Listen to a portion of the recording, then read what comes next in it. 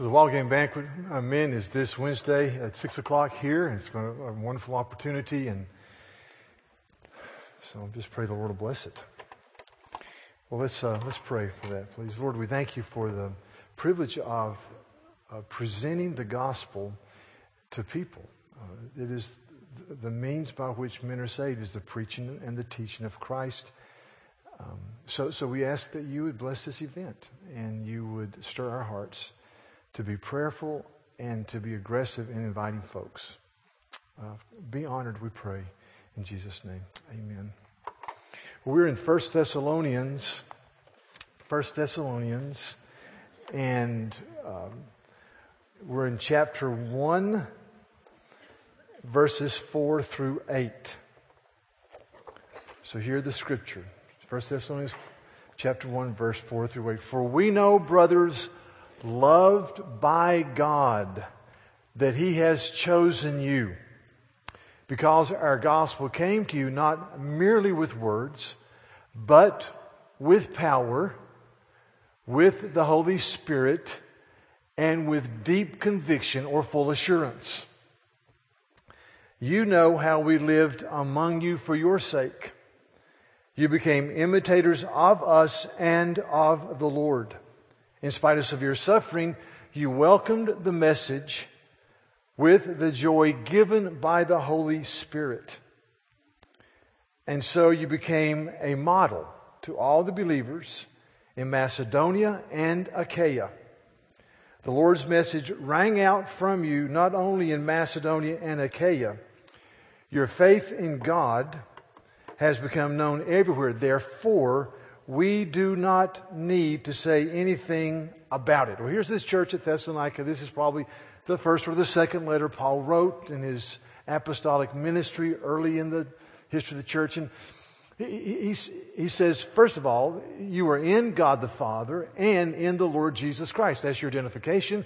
That's who you are. You are in Him. You're in Christ. And as you understand your identification and you build on that, he says, then grace and peace cascade down into your lives. The unmerited favor of Christ is continually in your vision, and the shalom or the peace or the well-meaning of God comes into your life. And then he says, and as you understand that and as you operate out of the base of thankful worship that is God-centered, and glories in the cross. As you do that, you're marked by these graces. You have a work produced by faith. You have a labor prompted by love. And you have an endurance inspired by hope in our Lord Jesus Christ. And then he says, as all of these things happen, he says, you became a model to all the churches in Asia Minor. You became a model. And he says you became a model because two things we'll look at this morning. Number one, you received the apostolic teaching, or you received the gospel, not merely as words. It's got to be words. Not merely as factual realities, but you received the gospel, the apostolic message, with power, with the Holy Spirit, and with full assurance. Number one, you received the gospel, the message. Number two, you had role models that were imitatable and you followed their example. And because of that, you put yourself in a position to where the message could explode from you to everyone else. What a great statement. And so you look at this passage. And my thesis statement is this: when the Word of God comes with power, with the Holy Spirit, and with full conviction, and there are role models, in this particular instance, there's Paul, Timothy, and Silas, there are role models who are imitatable, then the church is in a place or a position to be used of God. You're in a place where the message rings out. This is what he says. And so you became a model to all the churches, all the believers in Macedonia and Achaia. The Lord's message rang out or exploded from you everywhere. Your faith in God has become known everywhere. Therefore, we do not need to say anything about it. So let's look at these two markers. As one translation says, your lives are echoing the Master's words. So how can we sound forth the glories of Christ to people around us as a called out body of believers? How can we sound it out? Number one, we know, brothers loved of God, that God has chosen you. Another way of looking at this passage is, how do you know that God has worked in your heart and chosen you? We know, brothers loved by God, that you're elected of God, because our gospel came to you not merely with words, but with power, with the Holy Spirit, with full assurance or deep conviction. The power of the Spirit. The Word came with power. We call that the illuminating power of the Holy Spirit. Or we call that the internal witness of the Holy Spirit. In other words, it's the same as in conversion. When you come to faith in Christ, the gospel is preached, the Holy Spirit works. And when there is a synergism between the proclaimed message of the cross and the power of the Holy Spirit, you have men and women converted to Jesus. The Word is preached, the Spirit comes in conviction. I mentioned a few weeks ago, C.S. Lewis leaves his house, gets on a motorcycle to go to the zoo. He says, when I left my house, I did not believe Jesus was Messiah King. When I got to the zoo, I believed Jesus was the eternal Son of God who died for my sins. Boom. Augustine, another well-known Christian, died in about 430. Augustine was struggling. He had been through these philosophical statements. He was a PhD in rhetoric. And about who is this Jesus? And his mother prayed for him for decades. And he had been involved in a group called the Manichees and had been involved in a riotous, immoral lifestyle. And he just struggled and struggled and struggled. And he had heard the message, but he was in his garden one day and he was struggling with his life and about the gospel message. And he was sitting there and he was in despair. And he heard a little voice over the wall playing a hopscotch game, saying, pick it up and read. Pick it up and read. And Augustine gets up and he goes over to a scroll where the book of Romans. And he just kind of picks up where he left off. And it's Romans 13. It says, but clothe yourselves in the Lord Jesus Christ and make no provision for the lust of the flesh, basically. And Augustine said, God used that to go boom. He said that the word conviction came. See, that's the way it worked. Look at this statement by John Calvin. He says, for as God alone is a fit witness of himself in his word, so also the word will not find acceptance in men's hearts before it is sealed by the inward testimony of his Spirit. You see, the reason, if you're a Christ follower, you receive the word is because God works in your heart by his Spirit. It's a glorious thing. J.I. Packer says this, this inward witness is a healing of spiritual faculties. It is a restoring to man of a permanent receptiveness towards divine things. It is a giving and sustaining of power to recognize and receive the divine utterances as for what they are. And he says it even better in another article I found after this.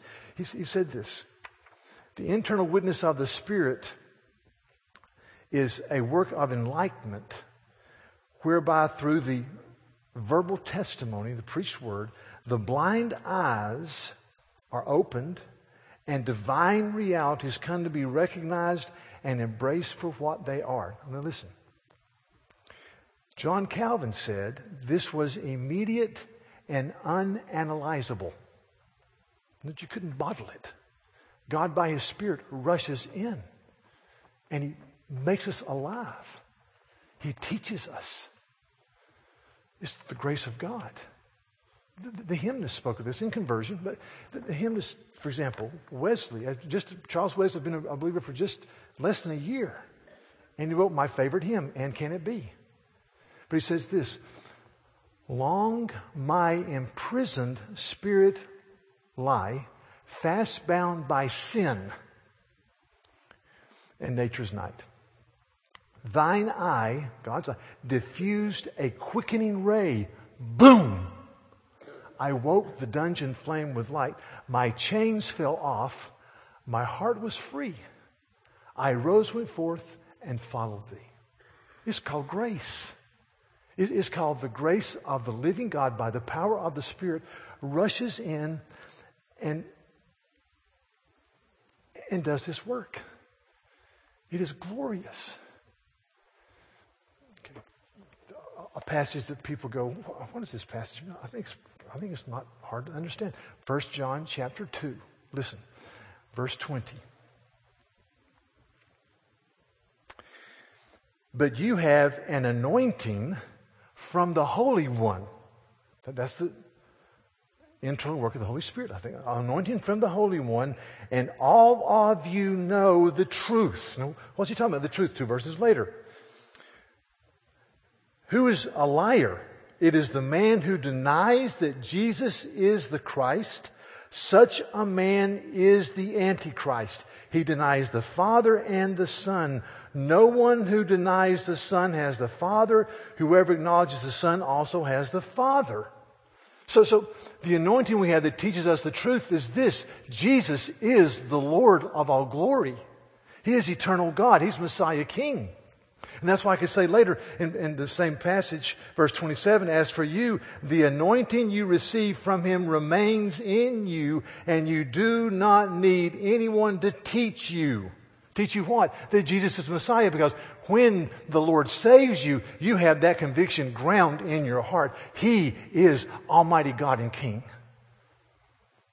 And so we know, dearly beloved, that God has chosen you. Because this gospel came not merely with words and epistemological exercise and linguistics, but it came to you in power, in the Holy Spirit, and with full assurance. He is Lord. You said, and this is the Word of God. He saved me. It's glorious. The internal witness of the Spirit. We know. So that's why there's this prayer in Ephesians 1 for the ongoing enlightenment of the Holy Spirit. We should pray this prayer frequently. Paul says, I pray that God may give you the spirit of wisdom and revelation so that you may know Him better. I pray that the eyes of your heart may be enlightened in order that you may know the hope to which He's called you and the riches of His glorious inheritance in the saints and His surpassing greatness to all those who believe. See, our prayer should be, Lord, by your Holy Spirit, teach me the wonder and the beauty of Christ. As I open the Bible as your follower, give me a deeper understanding. Come, Holy Spirit. Show me, teach me. And that's why in 1 Thessalonians chapter 5, he says this, verse 19, do not quench or put out the Holy Spirit's fire. Don't put out the Holy Spirit's fire, church at Thessalonica. Do not treat prophecies with contempt. And we'll deal with that in a couple months. But for right now, what he's saying is this, is that you put out the Holy Spirit's fire in your life by treating the Word of God in a haughty fashion. But by saying, well, I know the Bible says this, but I'm not going to live that way. When you do that, you quench the Holy Spirit. When God, by His Spirit, as you're reading the Bible, points a finger at you and He says, you do this. And you say, no, you're quenching the Holy Spirit. You're grieving the Spirit. We know, brothers, that God has chosen you because when you received the Word, you received it with power in the Holy Spirit with deep conviction. And because of that, you became a model to all the churches in Asia Minor. The Word of God rang out from you because of the way you received the Word of God. I was meditating this week, trying to memorize a passage in Proverbs 6. It says this, my son, Obey your father's commands, and do not forsake your mother's teaching. When you walk, they will guide you. When you sleep, they will speak to you. When you wake up, when you sleep, they'll watch over you. When you wake up, they'll speak to you. For these commands are a lamp, and this teaching is a light, and the corrections of discipline are the way of life. I went, whoa. In the day of the writer of Proverbs, there was very little oil around. So to say this is a lamp is a huge statement that lights your path. These teachings, he's talking about the wisdom literature. He didn't have a full understanding of who Christ was. He says, these teachings are a lamp, or commands are a lamp. This teaching is the light, and the corrections of discipline are the way of life. And I said, Lord, do not let me treat your prophecy with contempt. Forgive me, because I don't want to quench the Holy Spirit in my life. And I want to be part of a group of people that can be a role model for other churches who say, we are going for it in the name of Jesus. Let goods and kindred go, this mortal life also, the body they may kill. But God's truth abideth still. Still, that's what Luther said. I want to go for it. Give me the Word of God. Teach it. Sing it. Memorize it. Love it. Give me the Word that points to Jesus. You see, the way I understand it is this. God has to fall like fire from heaven. Revival is the work of God. Conversion is the work of God. I mean, taking the Scripture and making it vibrant is the work of God. But here, I've got to be very clear that the kindling of my life is dry and ready to go. That I've got to remove any obstacles, and I don't pour water on it. I'm going to pour gasoline on it. So if there's any spark that comes down, boom, pow, there's ignition. I want to make sure that I've dealt with my sins, and I have a lot to deal with. That I've dealt with my relational issues. That I'm doing the things that I should do because I want to say, Spirit of the living God, fall fresh on me. The kindling is here. So deal with your stuff. Part of the things I should not quench the Spirit by despising the prophecies. Great story this past week. Super Bowl. The Patriots were ahead 15-17. They were driving down the field in the fourth quarter. And there was a 50-yard bomb thrown by Tom Brady. And you see this huge guy jump up, intercepted the ball, and fall to the carpet. And I think his number was 58. And I said, what is he doing back there? He was a linebacker. Didn't really save the game. Won the game for the Giants in the end, I think.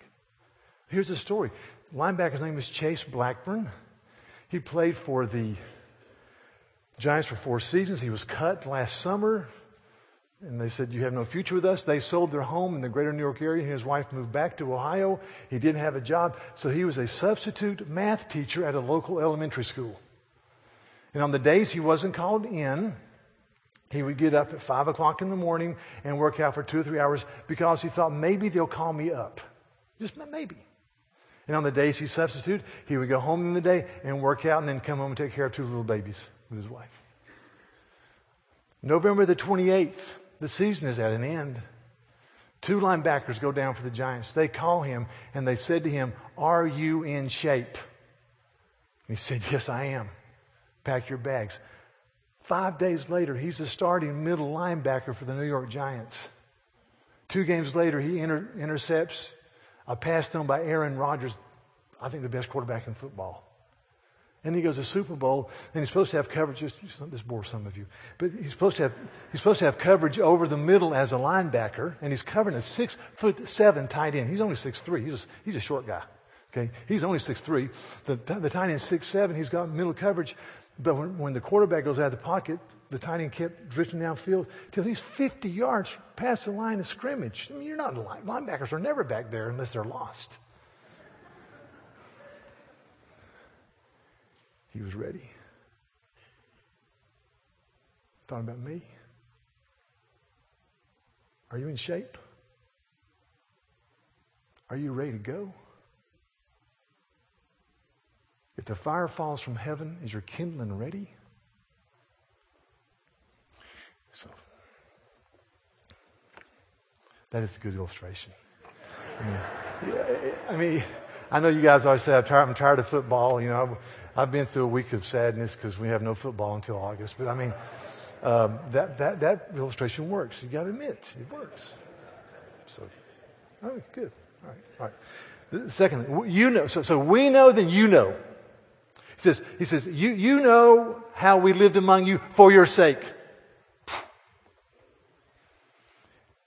You became imitators of us and of the Lord.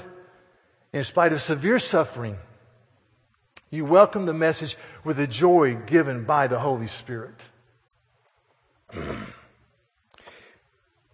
You know how we lived for your sake.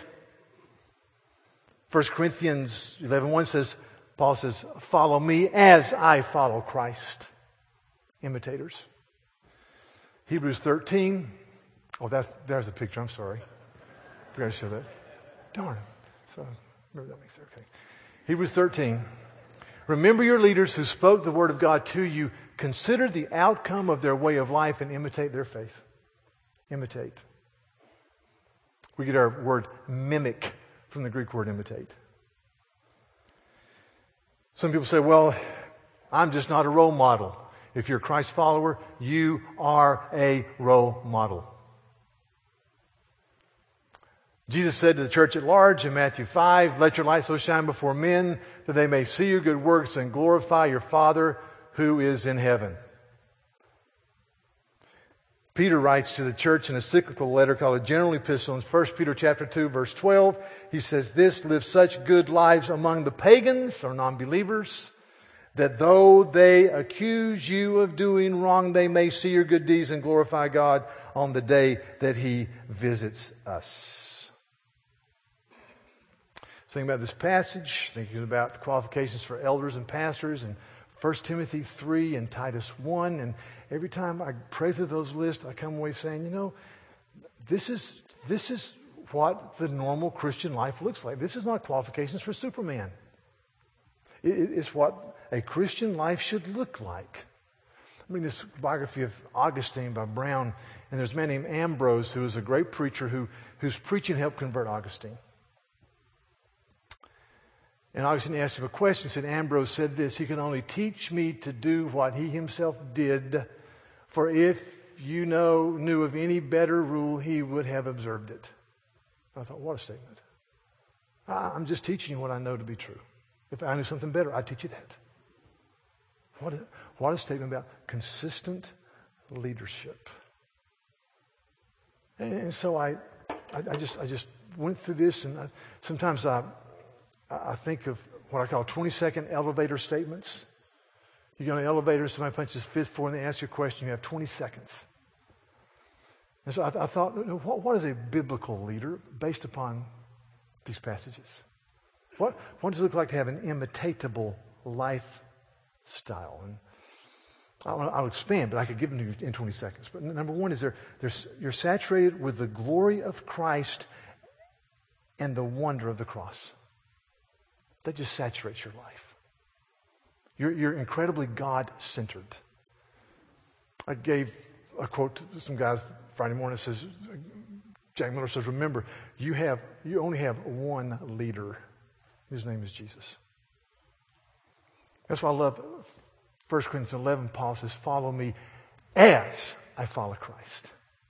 So if you're going to be a leader in the home, in the church, in the community, in your business, whatever, if you're a God-called leader, you need to get very, very close to Christ and be saturated with the glory and the wonder of the cross and be God-centered. John Calvin, his biographer said this about John Calvin. For John Calvin, who died in 1564, okay, for John Calvin, the need for the Reformation was fundamentally this. Rome had destroyed, he says, this is a quote from his biographer, had destroyed the glory of Christ in many ways, by calling upon the saints to intercede when Jesus Christ is the only mediator between God and man. By worshiping, in Calvin's opinion, the Blessed Virgin when Christ alone should be worshiped. By offering a continual sacrifice in the Mass when the sacrifice of Christ upon the cross is complete and sufficient, close quote. Another says by elevating tradition to the level of Scripture and even making the Word of God dependent for its authority on the Word of man. This is one of the great divisions in the Reformation was that the Roman Catholic Church says the Church gives you the Word and the Reformer says no, God alone gives you the Word. The Church doesn't sanction it, God alone gives it. And see, for Calvin, the central focus was the glory of Jesus, the wonder of Christ. And he wrote in one of his commentaries, in Hebrews, it says, how comes it that we're carried away by so many strange doctrines? Hebrews 13, verse 9, his answer, because the excellence and glory of Christ is not perceived by us. So if I'm to be a leader that's imitatable, I've got to be mesmerized by the glory and wonder of Christ. Secondly, in these passages, leaders are just approachable. They're humble. They're teachable. They're not pugilistic. So the second thing is you continually get rid of idols in your life. And it's a daily work by treasuring repentance. You're just a repenting person. You get rid of idols.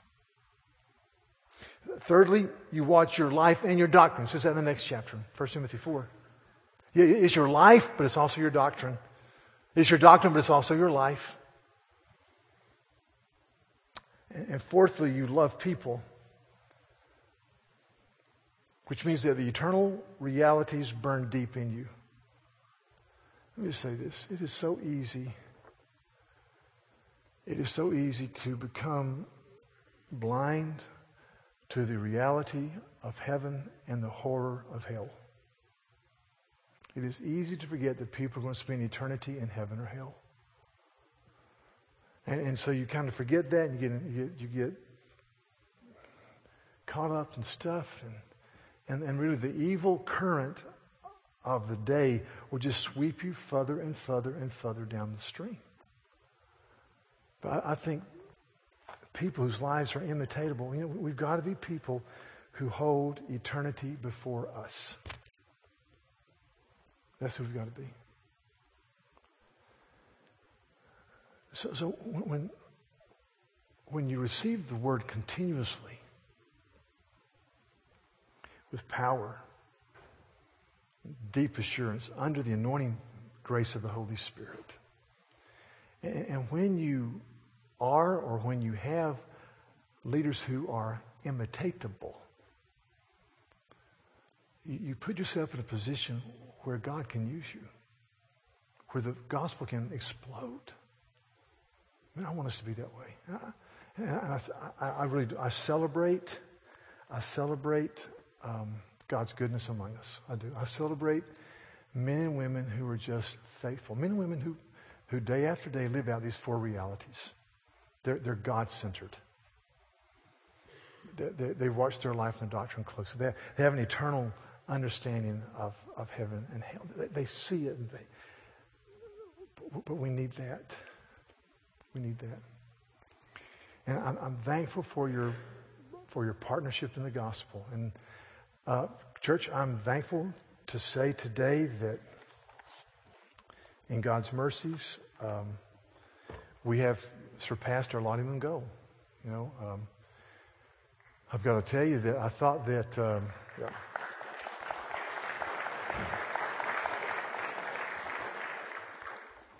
Once again, I'll tell you my lack of faith.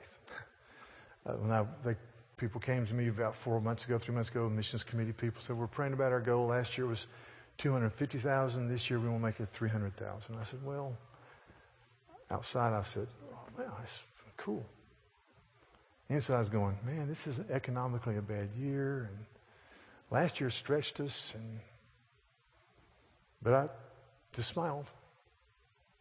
And the Lord has been good. So we have surpassed our goal of $300,000, and that is something to be very thankful for. So thanks be to God. And see, when the Word of God grips the hearts of people, and a vision for who God is grips their hearts, people give. People give. When you get the vision, you give. So thank you for that.